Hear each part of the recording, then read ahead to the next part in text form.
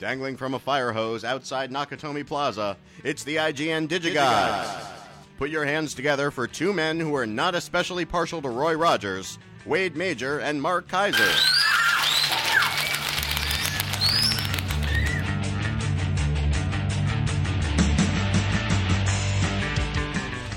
Oh, Corey, what old friend of ours threw that Die Hard reference our way? We always love a Die Hard reference. That was brought to you by Alexander Berlika. Alexander Berlika. Thank you, Alexander, as always. Good reference. It's like Corey was right there. It's like Corey is sitting right here next to us. It is. Except for one thing. Because he left his essence here. You know. Okay. To me, that means that Corey farted and then left the room. Is that what you mean? I don't know. It just seemed like a kind of quasi-sideways Doctor Strangelove reference, and I don't know. I just went there. Ooh, there's going to be a Doctor Strange movie.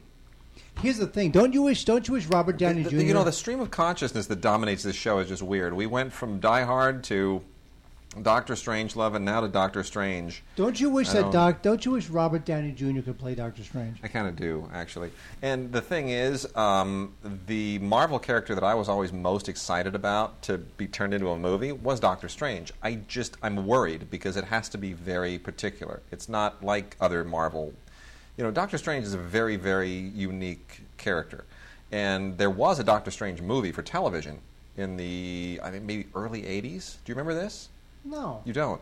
They tried to launch a Doctor Strange series for television, and there was a movie, and it was great.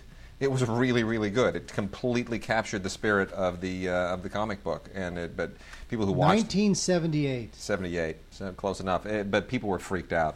People were totally freaked out by it. It was great. It was really freaking good. It was really good.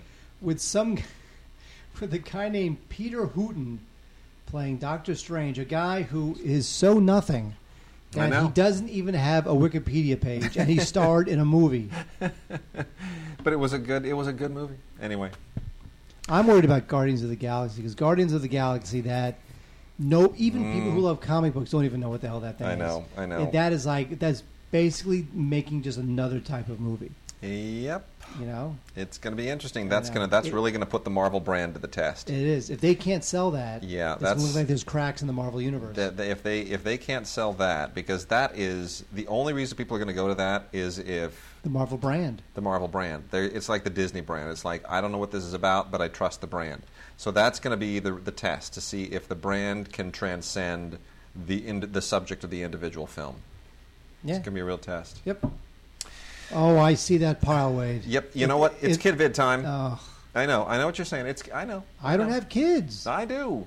And so, what am I letting my daughter watch? Well, I'm throwing a lot of this stuff on. There's always an hour or two between soccer games, and she needs to be appeased. So, now, did the USA did they win? Dude, no. That's long gone, dude. Sorry. Stop it.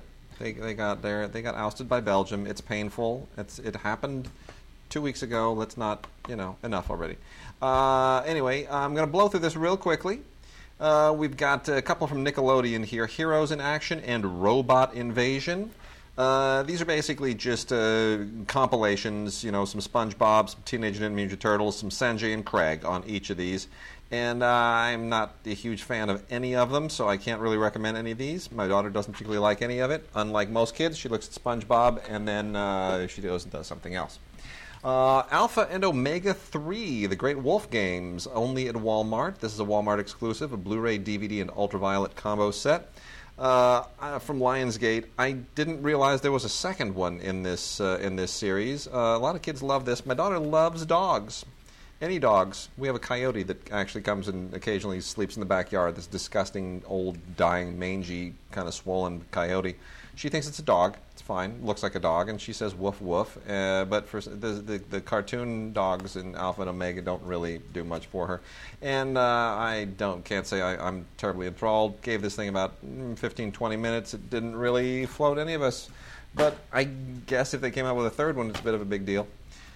Must have some kind of a following. Leapfrog's Letter Factory Adventures has another entry. The Letter Machine Rescue Team. This is really, really young stuff. It seems to be of interest. It deals with, words and how to deal with kind of quizzes and numbers and concepts like, big and little and, how you put letters together. And my daughter's not quite old enough to really absorb a lot of this. They recommend it for 4 to 7 years, but I enjoyed watching it. I learned a few things about consonants. Did you know that? Did I know you learned something? I learned a few things about consonants. I didn't know that. Thank you for enlightening me. There you go. I didn't. You learn new things about consonants all the time. Hellboy animated. I like Hellboy prefer him in the movies. The animated Hellboy kind of creeps me out a little bit. I don't know why. This is a couple of feature-length stories on Hellboy, celebrating the 20 years of Hellboy. This is a Blu-ray set. It includes Sword of Storms and Blood and Iron. And I've heard from Hellboy fanatics that the animated Hellboy is quite faithful to the comic, in many respects more faithful than the Del Toro films. Fair enough, but not really my cup of tea. So Ron Perlman, of course, who plays Hellboy in the movies, does the voice here. So you do have some continuity, and it's nice to have John Hurt and Selma Blair along for the ride. And, of course, Del Toro does have a producing credit on this. I just don't know how involved he is. It might be a contractual thing. We've also got The New Adventures of Superman. This is all part of the 75th anniversary of Superman. This is a couple of discs, 32 episodes. And these are the classic New Adventures of Superman animated episodes. And they were good back then, and they're good now. This is seasons 2 and 3. And it's all fairly routine stuff. If you watched this growing up like I did, it's nothing new. You got Luther and Brainiac and all the usual. Steve. Yes, exactly. Steve the supervillain. Mr. Mist and Oh, Mr. Mixelplex. Yeah, Japanese Sandman. And the nice thing is that just later, when you get into season 3, they start doing these things as like two-parters. So there's a little bit more of a kind of serialized nature to it. So that's fun.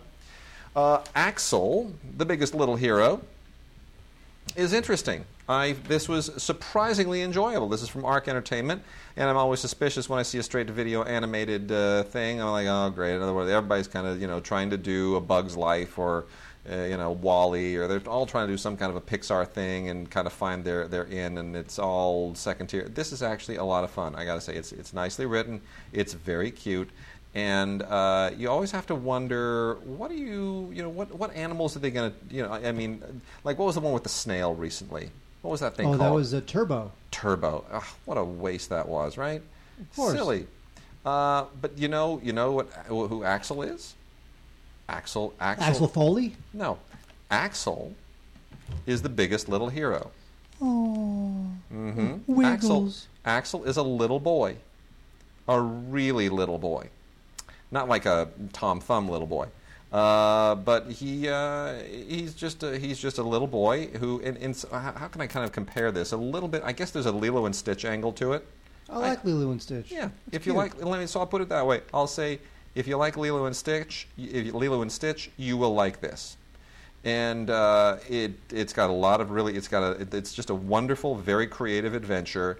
And I won't tell you how any of this sort of transpires. Let's say if you like Lilo and Stitch and if you like The Never-Ending Story, you will probably like this. So really good voice casting, by the way. Ed Asner, Tim Curry, before he had his stroke, obviously, and Matthew Lillard and George Takei. It makes me very sad that he had a stroke. Why are we still talking about this? No one's ever going to buy this or rent this or think about it ever again. All right, here we go. Adventures of Chuck and Friends, Top Gear Trucks. Not really into it. My daughter's not a boy, so she's not really into trucks. Power Rangers Turbo. Like I said, the final 22 episodes, Volume 2. Saban's releasing movies now. They got a distribution company. You realize that? And not only that, but they're making Power Rangers big, huge, 10-pole live-action. But they're acquiring like real movies. Like they went to Cannes. I thought they'd be acquiring just like crap. There's like real movies. It's like he's serious. Like Haim Saban, he's really doing the deal. Curious George, the complete 7th season. It's funny. I thought my daughter might be into Curious George. Not so much. Not so much. I think Planet of the Apes might be more her speed. Right? Fluh. Good times, right? Gluh. It was good times the other night. Mluh. Good times, right? What happened? Good apes. The apes eating. Oh, yeah. Oh, yes. Absolutely. You know what? It's good to see a smart, intelligent, thoughtful, deep film directed by your buddy, That's right. Saban's Power Rangers Mega Force Ultra Defenders. This is just taking the Power Rangers way too far. Everything is just it's just too much metal and too many glowing lights. It just gets assaultive at a certain point. Transformers not doing as well in theaters as everybody had thought. I think that's fascinating. And we now have Transformers Animated, the complete series, which they thought was going to be a big deal in tandem with the movie, and none of it is really any good. The 42 episodes here, I'm just not a Transformers man. I got to tell you, I thought I'd watch this again and maybe kind of get something that I didn't get the first time. Not really, not so much. But I know people that love this, so somebody's little boy is going to thoroughly enjoy that, not my daughter. The Great Bear, a big hairy adventure. This gets that Dove seal of approval because it is totally innocuous and kind of boring. This is from Vertical. Again, I'm sure somebody's kid is going to thoroughly enjoy this kind of, very nature-oriented, very innocuous and tame adventure, family movie. But I just, didn't connect with it, and neither did my daughter. The Wheels on the Bus, A Day at the Farm, skews very, very, very young. The only thing that makes this interesting is Roger Daltrey does the voice of the dragon in this thing, and but man, this is like almost even too young for my daughter. I felt like I was like, no, this is for infants. This is for kids that are still in the womb. I got some Rugrats titles here from Nickelodeon: Rugrats Outdoor Shenanigans and Rugrats Reptar Returns. I've never been a Rugrats fan. A friend of mine was an animator on the show. It's got a following. I know the movies did well, but it's creepy animation to me, and as anybody knows how I feel about Adventure Time, even if it's well written, creepy animation freaks me out. Dora's Magical Sleepover. We insist that our daughter not watch anything involving Dora, just because the Robert Smigel bit from Saturday Night Live is so much funnier.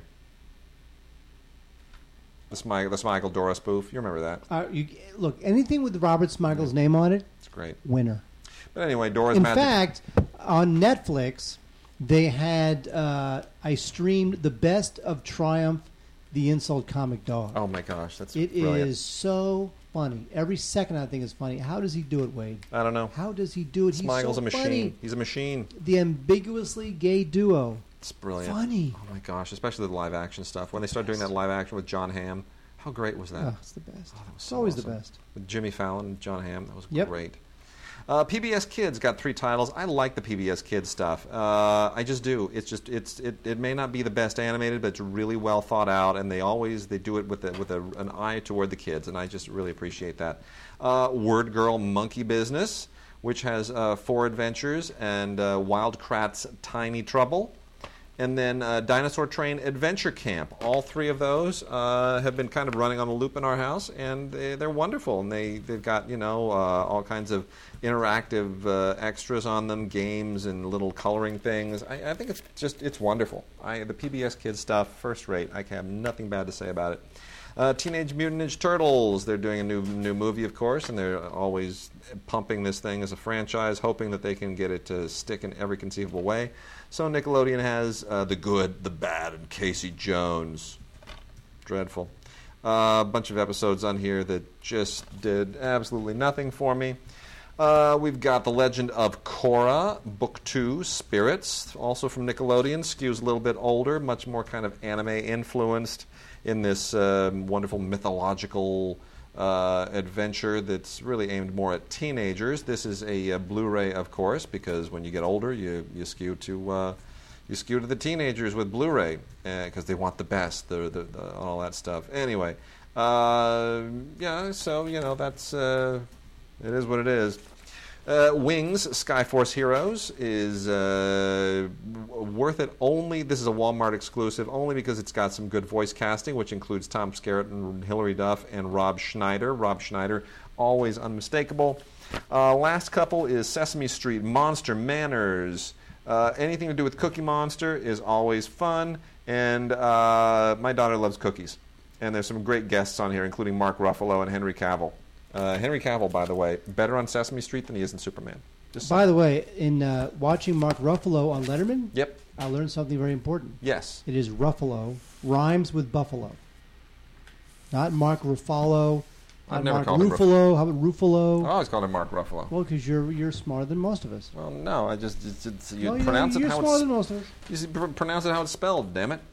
And then Monster High, a Blu-ray, DVD, and ultraviolet combo set. The Monster High things I've always thought are kind of really forcing it.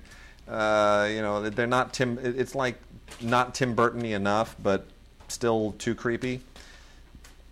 But whatever, Universal makes a bundle off of these things, so we get a double feature of Fright On and Escape from Skull Shores, if that floats your boat. Wade, Elaine Stritch, Shoot Me is a delightful documentary on the Broadway legend. She's won a Tony, she's won an Emmy. She's great. She's interviewed, you got a lot of great people talking about her, including the late James Gandolfini. And it's great. Cherry Jones, Nathan Lane, Tina Fey, John Turturro, Alec Baldwin. They all talk about Elaine. She's had a great life. She's in her late 80s now, but she's still awesomely cool. She has great personality. I think she's great. Here's the thing. It's a terrific documentary about a woman you probably never heard of, but when you see her spirit and you learn about her career and how long-lasting it has been, you'll really be impressed with Elaine Stritch. She's a great lady. Yep. For the makers of Planet Earth on Blu-ray, we have Hidden Kingdoms. This is narrated by Stephen Fry. And you know what? It's cool. It's got a lot of great photography, which the Blu-ray completely exploits. There's, thing is that it's all about these little. Some of it is about these little tiny insects and weird little things that live in the jungles, and they get these cameras in there to take a look at them in super close up, and it's really amazing. The Animal Kingdom is just non-stop, never-ending fascination. So Hidden Kingdoms is good, especially for the small fry. It's good stuff. 6 by Sondheim. Now, this is directed by James Lapine, or Lapine, possibly. Yeah, Lapine is what I've always said. That's what I figured. And it is a look at Stephen Sondheim. I mean, come on. Stephen Sondheim, one of the legendary composers. Who Lapine knows well. Who Lapine knows well, so he's got a little inside track. Sweeney Todd, Sunday in the Park with George, Company. I mean, he is just... Sondheim is it. Yep. I mean, he is Broadway musicals. I've grown up with Sondheim. I love the man. So this is just terrific. It's just a great documentary by a guy who, as Wade says, knows him, loves him, and really gives his life a great accounting. It's all about his life, the creative process, why he is who he is. So 6 by Sondheim could not be more highly recommended. We also have Swarms. Now, this is from PBS. Now, I'd say some of these PBS nature documentaries, they will pick one thing. I know. Like crawl. Yeah. It'll be all about animals and insects who crawl. And that's all it'll be. Here we have Swarms. This is all about bats and butterflies who happen to swarm. But some of it's pretty cool because not only do they get into butterflies and bees and bats and locusts and ants and whatnot, they even get into the cicada swarms. Every 17 years, the cicada eggs hatch, and they all fly around like, woo, yay, we're alive after 17 years. So this gets into that. Creepy. So it's really fascinating. Don't want to go there. It is a little creepy. Also, it does get into the mayfly swarms on the 4th of July, which, of course, the holiday just passed. So good stuff. Swarms, interesting. A little weird, a little creepy. Anita Hill played a very important role in American politics a long time ago. Man, that's just amazing to me how long ago. That's been, 30 years? It's crazy, man. Crazy. But here you had, again, it was a different time. So here you had an African-American woman who was testifying before the Clarence Thomas confirmation hearings, and she was an African-American testifying in the confirmation hearing of another African-American, and it got very heated with accusations of sexual misconduct and whatnot. Yeah. And Anita, speaking truth to power, is all about that process and her life. It is highly recommended. It is a very interesting little nugget of American history that deals with not only race, but really more than race, gender. And it's great. Anita, she created a firestorm in Washington. Parts of it still kind of resonates today, at least in the workplace, if not in Washington. Yep. So Anita, speaking truth to power, good stuff. And I've got a doc pick here. This is one of 3 films this week that I make my pick of the week. It's 3 films this week. Altogether, they're the pick of the week. I'm not going to recommend any one of them over any of the others. I think everybody should watch all 3 of these. Mark, if I told you, and everyone's going to know where I'm going with this, because if this doesn't automatically just blow this, you don't know your movie history. If I told you there was almost a movie that had Mick Jagger, Salvador Dali, Orson Welles, and David Carradine, and a score by Pink Floyd, what would you say? I would say I want to see Dune. That was almost Alejandro Jodorowsky's Dune. Jodorowsky, the mad Chilean, has made a career out of making basically just psychotically surreal movies. El Topo and all the rest of the stuff that he does, which are not my favorite films. They sort of tickle your brain for about 5 minutes, and then you go, I don't know what any of this means, and I'm bored, and you go do something else. But I'll tell you, after watching this thing, my thought was, I want to see that movie. And God, can you imagine? I'm really sad that never happened, because it really is truly the greatest movie never made. It would have just been a complete and total post-psychedelic mind F. It just would have been from Mars. Okay, if you had a choice. Yeah. Here's the question that you're going to go, ooh, you ready? Yeah. Which never-made movie would you rather see? Jodorowsky's Dune. Napoleon. God damn it! I hate you. No, there's not even a question. Please. But this would have been awfully great, too. This would have been just a lot of fun. I mean, the design is here, the work. How about this? He's still up and kicking. He just made a new movie about his childhood. 85 years old. Which is terrible. His new movie was horrible. Okay. But this is really, seeing him just go loopy and ape on this is really fun. I have another one. Would you rather see? This one you will not guess. Impossible. Okay. Would you rather see Jodorowsky's Dune or the Star Trek IV that was supposed to star Eddie Murphy? Remember when Eddie Murphy was going to be in Star Trek IV? Why would I have had? I hate the Star Trek IV that we got.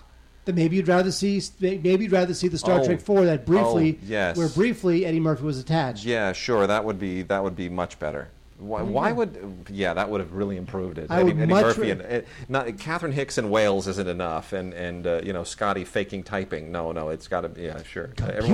Everyone remember where we parked. Give me a break. Computer. Whatever. It's the best. No, this is a Blu-ray DVD combo set. Jodorowsky's Dune. You got to check it out. This thing made the festival tour last year. Everyone loved it. It has no detractors. It is just wicked awesome. Yep, absolutely agreed. Wicked awesome movie. Wait, a couple more documentaries. We have Maiden Trip. Now, this is the story of a 14-year-old girl who set out to sail around the world. It's an amazing story. By herself. It's a really amazing story. It was going to be 2 years. Yeah, that's an amazing story. And a really good doc, by the way. That's really worth checking out. Directed by Gillian Schlesinger. Now, I'm not going to tell you whether Laura Decker made it or not, because that's no fun. But you know what? It's a beautiful documentary. She got eaten by a seagull. Huh? She got eaten by a seagull. Really? Mm-hmm. Anyway, the doc is inspiring. It's especially inspiring to teens. It really shows teens that they can do whatever they want at a crucial moment in their life. And so it's lyrical and it's beautifully shot and it's got a great score, and it's just really inspiring to see what this girl did or didn't do. I'm not going to tell you, Wade. Yep. I don't want to ruin it. It's fine. Maybe she made it. Destroy it. Beautifully. Sure. Maybe she didn't make it. Tragically. Got eaten by a seagull. But how about the guys from Half the Road? The Passions, Pitfalls, and Power of Women's Professional Cycling. Is the pitfall the fact that they also get eaten by seagulls? Yes. Now, do they get eaten by seagulls or do they get eaten by George Segal? Do they get eaten by George Segal? That was good. You kind of caught me. You sort of winged me with that one. See, because you didn't know where I was going. No, I didn't. That was good. Anyway, Catherine Bertine, she's the director of this film. She makes a very solid argument for the fact that there is a difference between the way women's cycling and men's cycling are perceived. True. I mean, look at. Does anybody even care about? Tour de France. I'm married to a cyclist, and I know all about this. Do women? Is there even a Tour de France for women? Is there even a women's? There is a women's tour. Nobody knows, but it's not a Tour de France. There are separate. Nobody knows. But I know that's the thing. No one's aware of it. My wife follows them, but they are very different. So, if you want to know all about that stuff, Half the Road is it's not as documentaries go. It's more a passion project than it is like a beautifully rendered and shot and scored documentary. But it takes a little known shame of cycling and kind of brings it to light. So it's good. It's called Half the Road. Yeah. So, got to talk about some new movies here. One of them is Hunting the Legend. So this is what this is. This is kind of a hackneyed knockoff Blair Witch Project movie about hunting Bigfoot. And it's low budget and it's cheesy, but it's sort of engaging because I confess, anything to do with Bigfoot, I'm willing to watch. I love anything Why to do with Bigfoot. Why do people still think there's a Bigfoot? I don't understand. Because there is. That's why. But the thing is that, like, look, people have been thinking about Bigfoot and thinking he exists for, like... hundreds of years. So either he's immortal or he's been having Bigfoot babies. He's been having Bigfoot babies. You know what I'm saying? Like, you can't have it both ways. Well, there's an abominable snowman, too. You know that, right? So either the abominable snowman is immortal, yeah, or there's a whole family of abominable snow people living in the Yeti somewhere. Don't you know this? Didn't you take anthropology? The Yeti and the Sasquatch are like the related species. Yeah, I remember this from school. And you know where they all... We studied this. Do you know what the common ancestor is of those two? The Mugatu. You know that? See, how did you not know that was coming? I didn't. It's pretty great. Because anyway, Mugatu, he bites Captain Kirk on the neck. Yeah, and no, Kirk it's the guy in the suit who looks like the monkey from the yeah, whatever. Okay, so anyway, there's that thing, and then here I'm going to. This is my other. This is number 2 of my 3 picks of the week. I love this movie. I love everything about this movie. This is an awesome movie. You are going to lend me this movie because I didn't see it. Everybody has got to see. You didn't say yes to that. Oh my gosh! Everybody's got to see. Lend me this movie. Everybody's got to see Bad Words. You're not saying yes to that. We'll talk after the show. I want you to see this movie. Bad Words is awesome. It is just unbelievably awesome. Okay, I'm going on Netflix right now because I can tell you're not going to lend it to me. Jason Bateman. This is his directing debut. He nails it with this thing, man. He absolutely does. This is a fantastic film. It is a sharp script. Jason Bateman stars in it. No one else could possibly have played this part the way that he does, and he directs it beautifully. I mean, it is really beautifully directed. The idea is very, very simple. There's this angry dude, and right at the beginning of the film, he shows up at a kid's spelling bee, and he underlines all of the. He makes his case as to why he qualifies under the rules to be able to compete in the spelling bee. Never finished high school, yada, yada, yada, yada. There's all these rules, and he found every loophole in the book, and they can't keep him out of the spelling bee. So suddenly he is this angry, profane, foul, sarcastic, bitter, mean dude who is threatening to ruin the kid's spelling bee. Not only that, he's amazing at it. I mean, he knows every word. And spelling bees are not for slouches. It's not like, oh, cute, these kids know these little words. Like, the kids in spelling bees know words that no human being on the planet should know. They will never be used in any sentence anywhere ever again other than in a spelling bee. And he knows them all. It's unbelievable.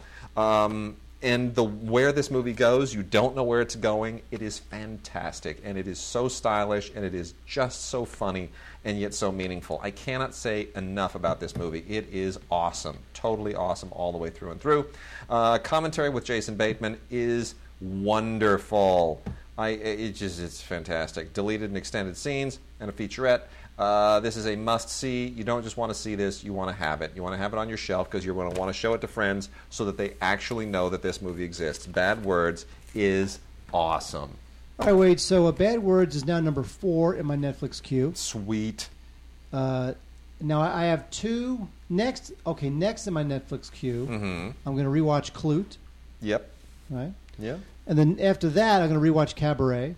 Oh, is Cabaret on Netflix? Yeah. You know, I don't have Cabaret on Blu-ray, and I keep meaning to do it, and if it's on Netflix, damn it, I'm going to put that in my queue as well. First of all, it's pronounced Cabaret. Okay. Then I have Memories of Murder. Okay. The Junho Bong film. Yeah. Because I'd actually never seen it, and we all know how much I love Snowpiercer. Yeah. Then I got Wild Strawberries. I got The Trip in my Netflix queue. I'm going to watch the original Trip. I'm going to watch that again because the trip to Italy is coming out soon. What? The Trip. Are you going to Italy? No, the movie, The Trip, with Steve Coogan. Wait, what's the trip to Italy? It's the sequel to The Trip. Really? They go to Italy. I didn't know that. Yeah. The invites just got. Did you not? Oh, I'm gonna have to forward it to you. I'm gonna do that right now. Talk about that piece of crap, and I'll forward you the. Wait, you got a. Yeah. Wait, you got an email? You got an invite to the trip to Italy? Yeah. See, I don't understand. Oh, let's see there. I have a love-hate relationship with Lars von Trier, like most of the world. I hate these movies. Honestly, I kid you not. Because remember I got the streaming links to these things when they came out, and I was like, all right, let's Let's give it a look. I did the 25 minutes. I was like, you know what? I remember why I so thoroughly loathe Von Trier when he starts doing this. What's interesting? Does this actually go anywhere useful? Like, what did I miss the good stuff? Like, does it just after 25 minutes does it just become, oh my gosh, this is so great? Well, why couldn't the first 25 minutes have not been just complete and total human excrement? What's interesting? Like, do the last 3.5 hours redeem it? Yes, they do. Or is it just pretty much the same bunch of crap? Well, if you don't like Von Trier to begin with, you're not going to like him based on this. God, this guy's so aggravating sometimes. Here's the thing, though.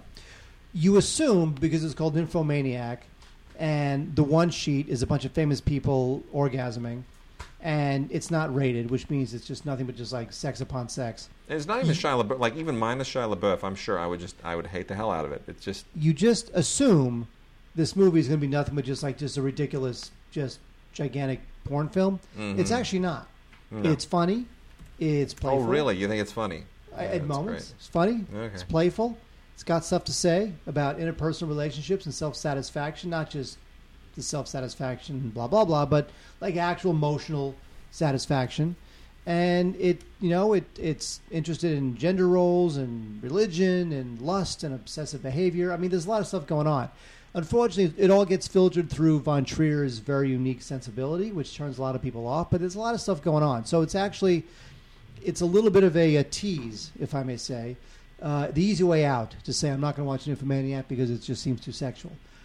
It's almost like Blue is the Warmest Color, where you go, oh, it's the lesbian movie. I want to watch the lesbian movie. But actually, it's a lot more than that. And although I do like Blue is the Warmest Color more than Nymphomaniac, I just think you have to give the movie some credit for being fascinating and engaging and truthful and thoughtful, and it's really not what you think it is. So I would recommend Nymphomaniac, Volume 1 and 2, which is now on Blu-ray. Don't worry about Shia LaBeouf. You'll survive. Although I will say this, I'm looking forward to Fury, which he is in. Yeah, but it's like an ensemble film. I know, he's hardly in it. Thank goodness. At least I'm hoping. I'm hoping. Man. So there you go. What are you looking up? I just forwarded you the trip to Italy invite. That really sucks. I didn't get that. Yeah, well, it came yesterday, so. Really? Yeah. Stage Fright is a movie you should pass on. It's kind of a Rocky Horror type musical comedy. It's about this teenage girl who wants to be a Broadway star like her mother was. The mother is played by Minnie Driver. Poor Minnie Driver. This girl cannot get work. Man. Anyway, so this movie is terrible. I wound up skimming it because it's just so bad. Because the father is played by Meatloaf. So basically, let's just say that Meatloaf and Minnie Driver had a child. And the child wants to be an actor on Broadway. And there you go. So, she winds up at some performing arts camp, and she does all sorts of crazy stuff. And there's a homicidal mass killer, and it's just ridiculous. Just really stupid. I mean, Minnie Driver, even Meatloaf deserves better than this. So it's gory, I guess. It's a little bit cheesy because it kind of wants to tap into that kind of poppy Glee thing. Yep. But in the end, it's just not good. Stage Fright. There's also Lake Placid with a very interesting cast. If this were 1992, Bill Pullman, Bridget Fonda, and Oliver Platt star in Lake Placid. And although Brendan Gleeson is also in this, and there you go. It's about this team of investigators. They take all their high-tech equipment and they go to Lake Placid to defeat this gigantic 30-foot prehistoric crocodile, and it is just really cheesy stuff. I will say this: directed by Steve Miner, who's a veteran of these sorts of films. Yeah. Music. One of the best things about the film. Miner did one of the Friday the 13th. The original Friday the 13th, I think it was. Yeah. And the movie had much better music than I would ever give it credit for, and I wondered why that was. And I looked at the credit bed. Music, John Ottman. There you go. I like a lot. Yeah. He's a good composer. Anyway, the Lake Placid is just silliness. All right, so we got a movie here called The Odd Way Home, and this is what this is. Somebody was able to get a tax credit out of New Mexico, and they had a script that was kind of a knockoff of Rain Man, and they said, can we get Demi Moore to do this? Because it's about like a woman and an autistic dude, and if we get Demi Moore, maybe we can get Dustin Hoffman or somebody like Hoffman to sort of... They're like, no, but we can get Rumor Willis. They're like, okay, we'll do it. So anyway, you get this guy named Chris Marquette playing the autistic dude, Rumor Willis, basically trying to show that she can be an actor like her parents, and Veronica Cartwright shows up, and it's not very good. Oh, Veronica from Alien. It's fine. It's fine. I mean, it's not terrible, but it's just you watch it and you're like, this is just a cheap knockoff of Rain Man that was shot in New Mexico because they got a tax credit. By the way, I wish it were otherwise. It seemed cutish, but you realize not really. I'm going to New Mexico in a couple of weeks. I know you are. By the way, I've been to Santa Fe. Yeah. Boring. I know. I'm going for one reason, to see family. We got a Walmart exclusive called Doc Holliday's Revenge, starring Tom Berenger and Eric Roberts. And that tells you all you need to know, right? Right? Yeah, then I don't want to see it. It's really cheesy, but there it is. It's actually kind of funny. I got to tell you, a Western with Tom Berenger and Eric Roberts it's cheesy. Yeah, but the thing is that Doc Holliday died in his mid-30s. Yeah. And Tom Berenger is how old now at this point? Yeah. Like in his 60s? Yeah, it's stupid. So here we go. You ready for this? This is the kind of movie that Walt Disney probably passed on during the computer wore tennis shoes period. Dude, where's my dog? Dude, where's my car? Dude, doggy, look at the doggy undercover. Dude, Where's My Dog is a movie about an invisible dog. I love it. Let me see it. I'm all over it. I'm all over it. Look at the dog on the cover. Kevin Farley, who is Chris Farley's brother, who looks just like him, is the only name in this thing, and it's kind of aggressively stupid and yet charming in some strange, odd, unusual way. With music by John Ottman. No John Ottman there. And then there's an interesting movie called Ragamuffin. Ragamuffin is this is for the faith-based crowd, but it's not as kind of fluffy and easy as the usual faith-based movie. This thing has a real edge to it, and it is all about this guy Rich Mullins, who I of course never really heard of because I don't keep up with Christian rock or anything or Christian folk, but he was apparently some kind of musical prodigy. And who wound up sort of throwing his whole life away and living on an Indian reservation.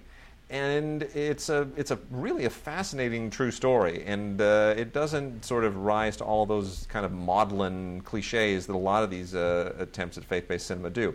It is long, it is dense, it's almost 2.5 hours long, and it goes into all the warts and all. Look at this guy's life and all of his peccadillos and his obsessions and his addictions, and it's really it's a surprisingly sharp movie. This is on Blu-ray, and certainly makes you want to learn a little bit more about the real guy, Rich Mullins. The movie is called Ragamuffin, and it is directed by David Leo Schultz, who does a really solid job here. Also was the co-writer of the thing. So anyway.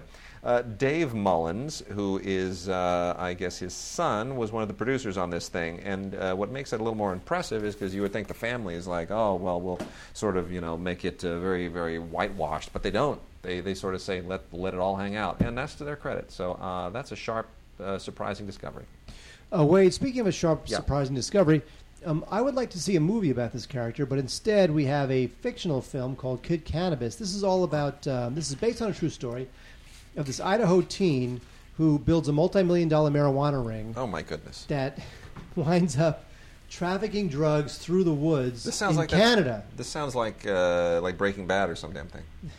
Well, yeah. The great thing about the movie is that it is like Breaking Bad. If Breaking Bad was a nerdy teenager who somehow becomes a marijuana kingpin in Idaho and thinks he's like the bee's knees and thinks he can trust underworld figures and thinks he's the king of the world. Right. So basically it's about this kid who winds up stumbling into a multi-million-dollar marijuana ring and becomes like the king of everything. But of course, once the real world encroaches and you are dealing with really bad people, yoinks, he's over his head. Yoinks. But it's based on a true story. But the thing is that the way the movie's told, the way it's told visually by director whose name I can't remember, by John Stockwell. Yeah. Now John Stockwell, who's a good director. Who's a good director. Now he hasn't had a hit in a long, long time. Yeah. And I don't know if he's. I mean, Cat Run was terrible. SEAL Team 6 wasn't bad. But really, the only thing he ever did that anyone ever saw was either Blue Crush or Crazy Beautiful. Otherwise, he's really been nowhere. But this might be an interesting return to form. This is a return to form for him that I'm hoping gets him some added attention. So, Kid Cannabis, energetic, fun, a little bit silly, a great story. The kid is really well. The kid, what's the kid's name? Jonathan Daniel Brown plays the kid. He's very good. Ron Perlman's in it too. He's always priceless. So it's a fun little movie. Yeah. Kid Cannabis, recommended. Totally. All right, I'm down with you. Mark, I'm going to talk about some pretty heavy Asian type stuff right now. Some actiony Asian-y stuff, and then one really cool foreign language film. Actually, I might make mention of another foreign language film, but primarily the Asian stuff I want to make mention of right now. And I want to start with this mad-ass, crazy cracker SOB of a movie, The Raid 2. Gareth Evans just absolutely he pulled out the stopper on this one. The Raid was a cool movie. The Raid 2 is just relentless, and it is insane, and it is over the top, and it is glorious in every conceivable way. This is not just a kind of let's scale the tower gimmick. This is not, Game of Death warmed over. Or Judge Dredd. Which ripped it off. Yeah. No, this is much more elaborate, much longer, more Scarfacey, more, it gets into it's a much more expansive story. I don't even care. The whole kind of, corruption task force thing and undercovery stuff, all the junk that goes on in this story, I don't even care. It is just bone-crushing madness. I could have just gone without a story. Just give me like 2.5 hours of people just mauling each other. I am happy. I am thrilled. This thing is really sweet. So, check it out. The Raid 2, man. It is just unbelievably relentless and cool. And I'm going to tell you, Gareth Evans, man, he's going to get some interesting work out of this now. If it wasn't clear to everybody that this guy has a totally unique vision, I think it should be very clear now. He's also changed a bit with his name. He's going by a middle name now. Gareth Who Evans, Huw. I bet he's doing that to give him some credibility with the Asian crowd. I bet so too. Doesn't need to, man. He's got all the credibility he needs. Seriously, it's just that is just a crazy mad movie. That's my number 3 film on the pick of the week thing. So, the Jodorowsky Raid 2. I see you, Jodorowsky Raid 2, and Bad Words, man. They're all sweet. Rigor Mortis is by the director Juno Mack, and this is presented by Takashi Shimizu. It's called Rigor Mortis, and it's a little insane. It means to be kind of one of those J-horror type deals. At least it is in some way descended from J-horror, even though it's a Chinese film produced by a Japanese horror director that seems to also have a little bit of a pedigree with Chinese horror. I think if you're a fan of either really cool kind of Chinese ghost movies, not necessarily the hopping vampire stuff of the 80s, but more the kind of the not even Chinese ghost story, but there's a really kind of a creepy Chinese category 3 ghost story thing that intersects a little bit with J-horror. This is kind of in that vein. A little too brutal for me, but stylish, cool, worth checking out for fans of the genre. And then the other one here from the Asian end is from Palisades Tartan, who's now being distributed through Kino. So we are getting stuff like the Ultimate Revenge edition of Sympathy for Mr. Vengeance, which is part of the Old Boy trilogy. And none of these movies are as good as Old Boy, but Park Chan-wook, spelled Park Chan-wook, but pronounced Park Chan-wook, is always worth checking out. So this is on Blu-ray, and I would recommend getting the whole trilogy in the one set, but this is perfectly fine. Which I have. It comes in like a little tin. Very nice. By the way, the other night, I had never seen it because I refused to, but I Yep. watched it the other night. Mhm. Spike Lee's Old Boy remake. So bad. Are you kidding me? What the hell was up with that? I know. How do you bonk that? You know what's funny is that it's a movie that has so much... How could a movie with so much twisted stuff in it seem so perfunctory and academic? That's totally it.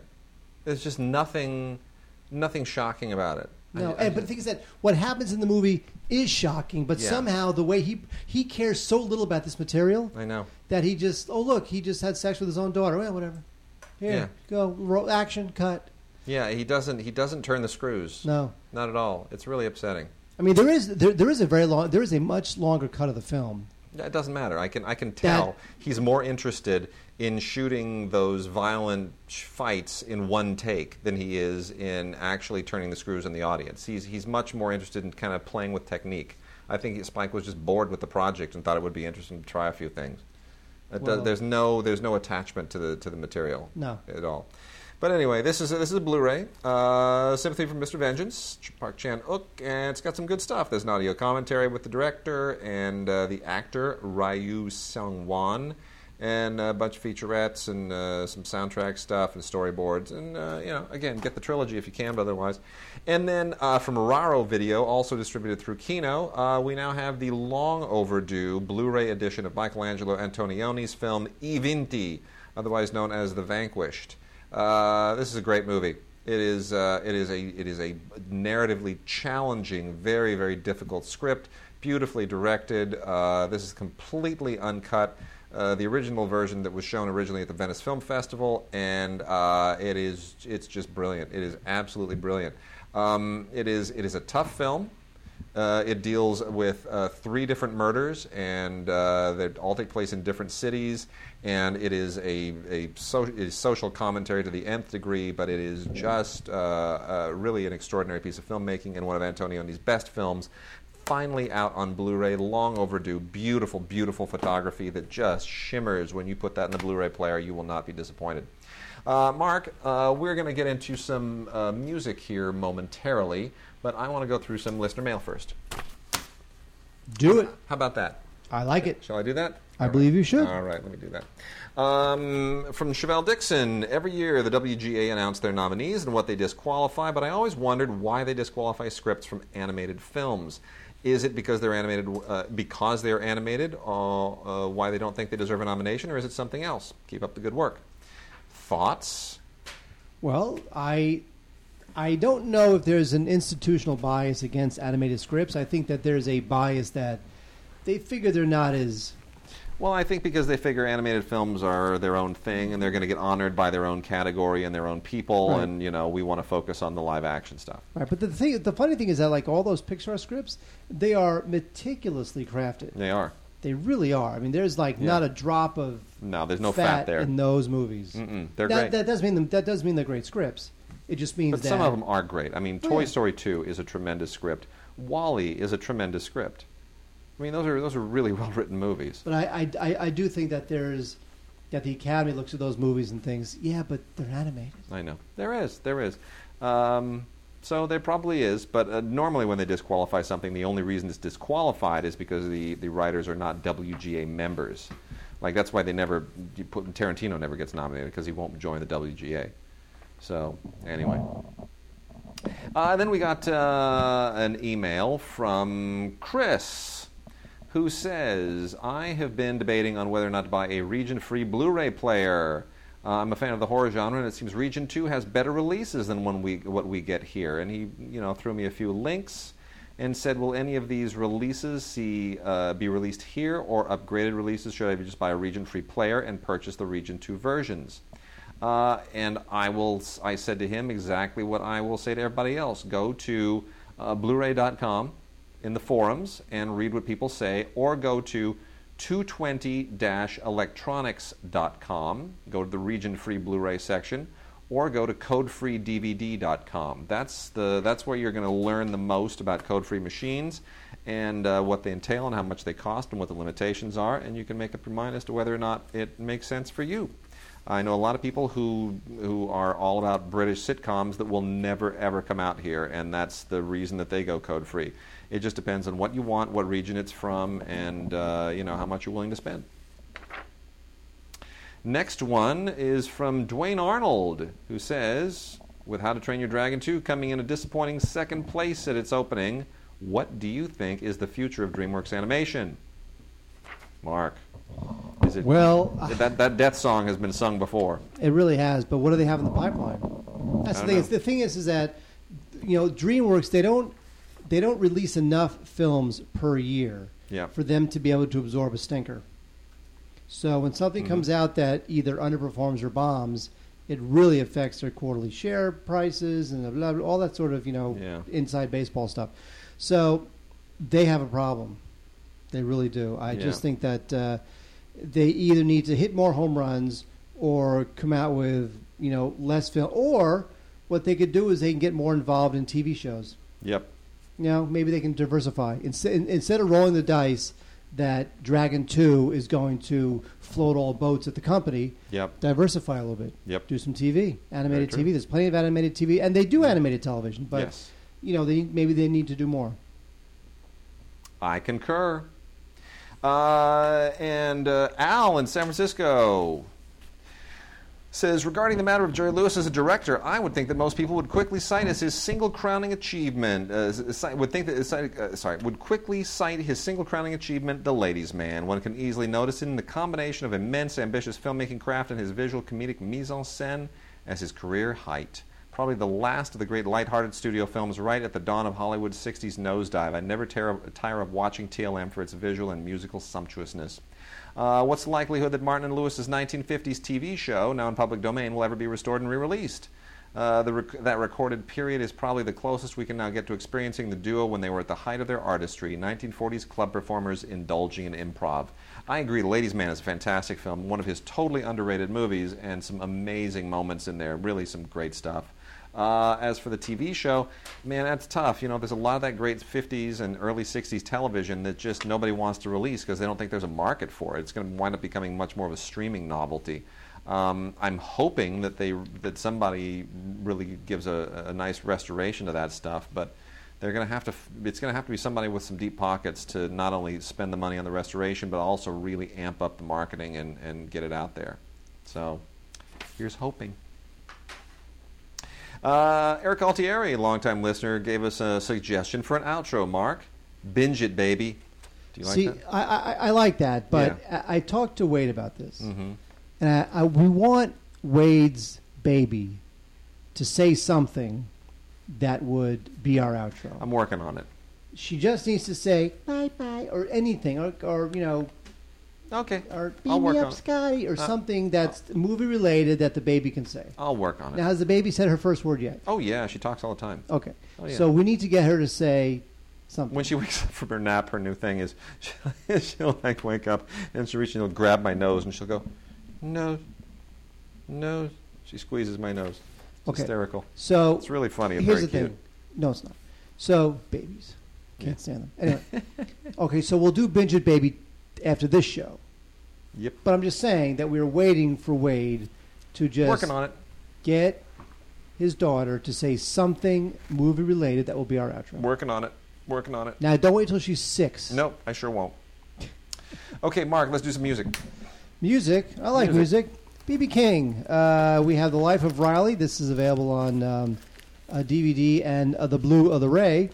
And this is great. It's narrated by Morgan Freeman and Bono, Eric Clapton, Bruce Willis, Ringo Starr. They're all in it. And it's all about B.B. King. He's had an amazing life. He was an orphan, and he learned the blues, and he's the king of the blues. And even though he's a bit of a, he's become a bit of an industry where, if you're a blues man, you want that blues man who lives in a dilapidated one-bedroom nothing in the middle of nowhere. Yep. And he just sings about how, women did him wrong and his life's miserable. B.B. King is a rich man and a very successful man. So, he doesn't have that credibility of lyrically the credibility. But no, B.B. King has had just one of the most phenomenal careers. But ever. Musically, he is the king. He's the best. Yep. So if you're interested in blues or interested in blues, definitely B.B. King, The Life of Riley. Yeah. Morgan Freeman. Nice. Everything Morgan Freeman narrates is good. Yeah. Because he has a great voice. Totally. Back to front. This is Peter Gabriel live in London. Now, Peter Gabriel, of course, was one of the best in the 80s and 90s. He hasn't really done all that much lately, but he did have a album called So, which included the hits Sledgehammer, Red Rain. Man, that was a great album. It was a great album. 1986. It was a great, I great remember that, album. babe.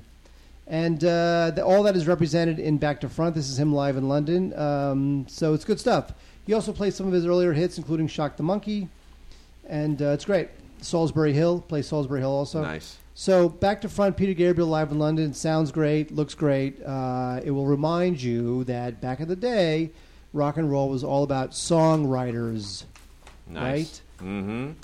Elton John, the $1 Million Piano. No, Elton John's got a show. And this is him in Vegas, Caesar's Palace. He's got a show in Caesar's Palace in Vegas. And look, you know what? It's great stuff. I've seen him in concert.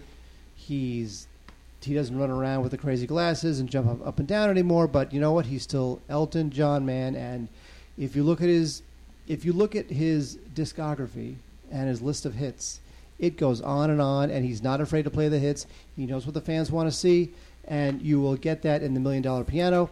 You get, everything, Rocket Man and Benny and the Jets and The Bitch Is Back and, Crocodile Rock, and these are all great songs. They hold up. They may seem a little cheesy. They're not like edgy songs. It's like edgy rock. Dude, but it's great songwriting. Crocodile Rock is fantastic. It's great songwriting. Got a bunch of Blu-rays from the Naxos people, all the classical stuff and the opera and ballet and all that stuff that Mark can't stand. This stuff is it's just beautiful to look at. But the real reason, if you're just a classical fan, the real reason to get this stuff, again, as I always say, is for the audio. The lossless audio on these Blu-rays is through the roof, and all the different labels that Naxos distributes all do pretty much equally outstanding work. The first one is an amazing production of Richard Strauss's Elektra, based on obviously the famous Sophocles play, and it's just absolutely sensational. This is really an amazing, surprisingly short opera, and it's great. It's a wonderful, stylish, cool production. And done with the Vienna Philharmonic, and it's definitely worth checking out. Verdi's Aida at the Arena di Verona, which is the stadium in Verona, which of course is where Romeo and Juliet takes place, is another huge, beautiful, opulent thing done with the Verona Orchestra and conducted by Omer Meyer-Welber. It's just, this is also really impressive, a wonderful kind of outdoor, ancient feel to the thing. Verdi's Otello, done at the Palazzo Ducale di Venezia in Venice, and also kind of a very similar, huge, outdoorsy, Verdi epic feel to it. That's also a beautiful production. Wagner's Parsifal with the I'm going to totally mutilate the pronunciation of this, but what the hell? The Bayreuther Festspiele and Giuseppe Sinopoli. Gosh, man, that's just... my tongue's going to bleed after this. That's another beautiful production. So Parsifal, this is, the Bayreuth Festival is where this was performed, and it's another just aggressively designed production where they just bring these things into this... the people who do the design on these, the costumes and the art direction and the whole thing, it's like amazing. Like, this would be an epic film. This would blow people's minds if this were on film. It was released as a movie. It's like it's staggering. It's beyond anything that you would get in even like a Jodorowsky film, if we can go back there. But really impressive. So those are all cool. And then my favorite of all of these is from the Salzburg Festival. It's the Die Jahreszeiten, which means the seasons. And this, of course, is the last work by Joseph Haydn, which is a beautiful, beautiful, beautiful piece of work. It is an extraordinary kind of culmination of a great composer's life. It marks kind of this transitional point in the period of romantic composition. Beethoven was sort of the archetypal romantic era composer, but man, this really, Haydn was Beethoven's mentor, and you really, really feel the transition from Haydn to Beethoven and obviously to other composers and beyond, all the way up to Rachmaninoff. Makes me want to go to Salzburg, because I've never been to Salzburg, and I've watched all the extras on the Sound of Music Blu-ray, and I want to go to Salzburg, damn it. That's all I can say. So anyway, Vienna Philharmonic, Does a great job here, and the music, of course, is just to die for, especially if you have a great sound system. It'll blow your mind. Mark, before we completely go, let me kick through a bunch of Warner Archive titles, and then we'll call it quits. I like that theory, Wade. You got it. We're right at the end of the show. Warner Archive has a new Blu-ray. These things come few and far between, and when they do, by all means get them, because almost every one of them is worth checking out. Kismet. Mark, you've seen Kismet. Sure. You haven't seen Kismet. If I have, I don't even remember it. You know the song, Stranger in Paradise? Yes. Take my hand, I'm a stranger. But that's from Kismet. I'm not saying it's not. I'm saying if I saw it, I don't remember. Anyway, it's been too long. Kismet often gets maligned because the people are like, oh, it's so stereotypical and white people and playing, Arabs and Middle Easterners. Come on, people, cut it some slack. The movie was made in 1955. Just give them a break. It's awfully fun. It's very, very fun. So it's from the Arabian Nights. It's a musical. It's great. And directed with just flair and panache, as you could never imagine, by the great Vincent Minnelli. Even comes with an Oscar-nominated short, The Battle of Gettysburg, the First Bad Man cartoon, a couple of excerpts from an MGM TV series. It's great. A lot of fun. And then the other titles, which I'll go through real quickly. Men of the Fighting Lady was an MGM film that starred Van Johnson and Walter Pidgeon. It's kind of a standard war drama. Decent, not amazing. The Girl He Left Behind, Tab Hunter and Natalie Wood, better than the material. It's a little bit schmaltzy, but certainly worth checking out just because of the actors. Another pretty decent war film, Jump into Hell. Kind of a second tier, kind of a programmer, and a little bit of a kind of a rah-rah thing. This all takes place during the Indo-Chinese War. I've seen some movies about Dien Bien Phu. They've never been great. This is the first one, I think, the first American film certainly deal with Dien Bien Phu. And so for that, it's kind of sort of a novelty. Violent Road is... we talked about the Ephraim Zimbalist Jr. and the FBI. This is one of his earlier efforts in a movie, and it's a little bit of how do we put this? This is kind of almost an angry youth movie from the exploitation era, but not quite. It doesn't really go there. It sort of feels like it's on the verge. It belongs in the same class with the Blackboard Jungle and some of those angry teen movies that the studios were making at the time. We're not in like the what was the Brando film, the Wild One. The Wild One. Yeah, it's a little bit in that vein. Doris Day and Clark Gable and Teacher's Pet. Exactly what you'd expect. Clark Gable's getting old in the tooth. Doris Day is getting older, but they're not so old that they can't try to be charming in a romantic comedy. The Law and the Lady with Greer Garson and Michael Wilding, also with Fernando Lamas, it's okay. It's an MGM title. This fell into the Warner library with the rest of all that MGM stuff. And you're really watching this just because Fernando Lamas is so cool and Greer Garson is so beautiful, and you're going to go, who's Michael Wilding? If you're a fan of the Arsène Lupin movies, Arsène Lupin, these are also MGM titles that were noteworthy because they had the two Barrymore brothers in them, at least in the original Arsène Lupin, John and Lionel Barrymore. And it's basically about a gentleman thief, and they're not terribly great movies. They date rather poorly, and even though they're considered kind of shocking at the time because they were pre-code films, it's sort of that stuff you can pass on. And then lastly, Chase a Crooked Shadow is nice to see that make a reappearance. Richard Todd, Ann Baxter, Herbert Lom. This was kind of a controversial thing at the time, as I recall, and sort of one of the more unusual noirs of its day. But I think a really, really interesting directing job by Michael Anderson, who, of course, is one of those directors that nobody could ever quite put their finger on. And I am a fan of Michael Anderson, and even though it's not quite his kind of material, we think of Michael Anderson primarily for our era, the guy who made Logan's Run. Yeah.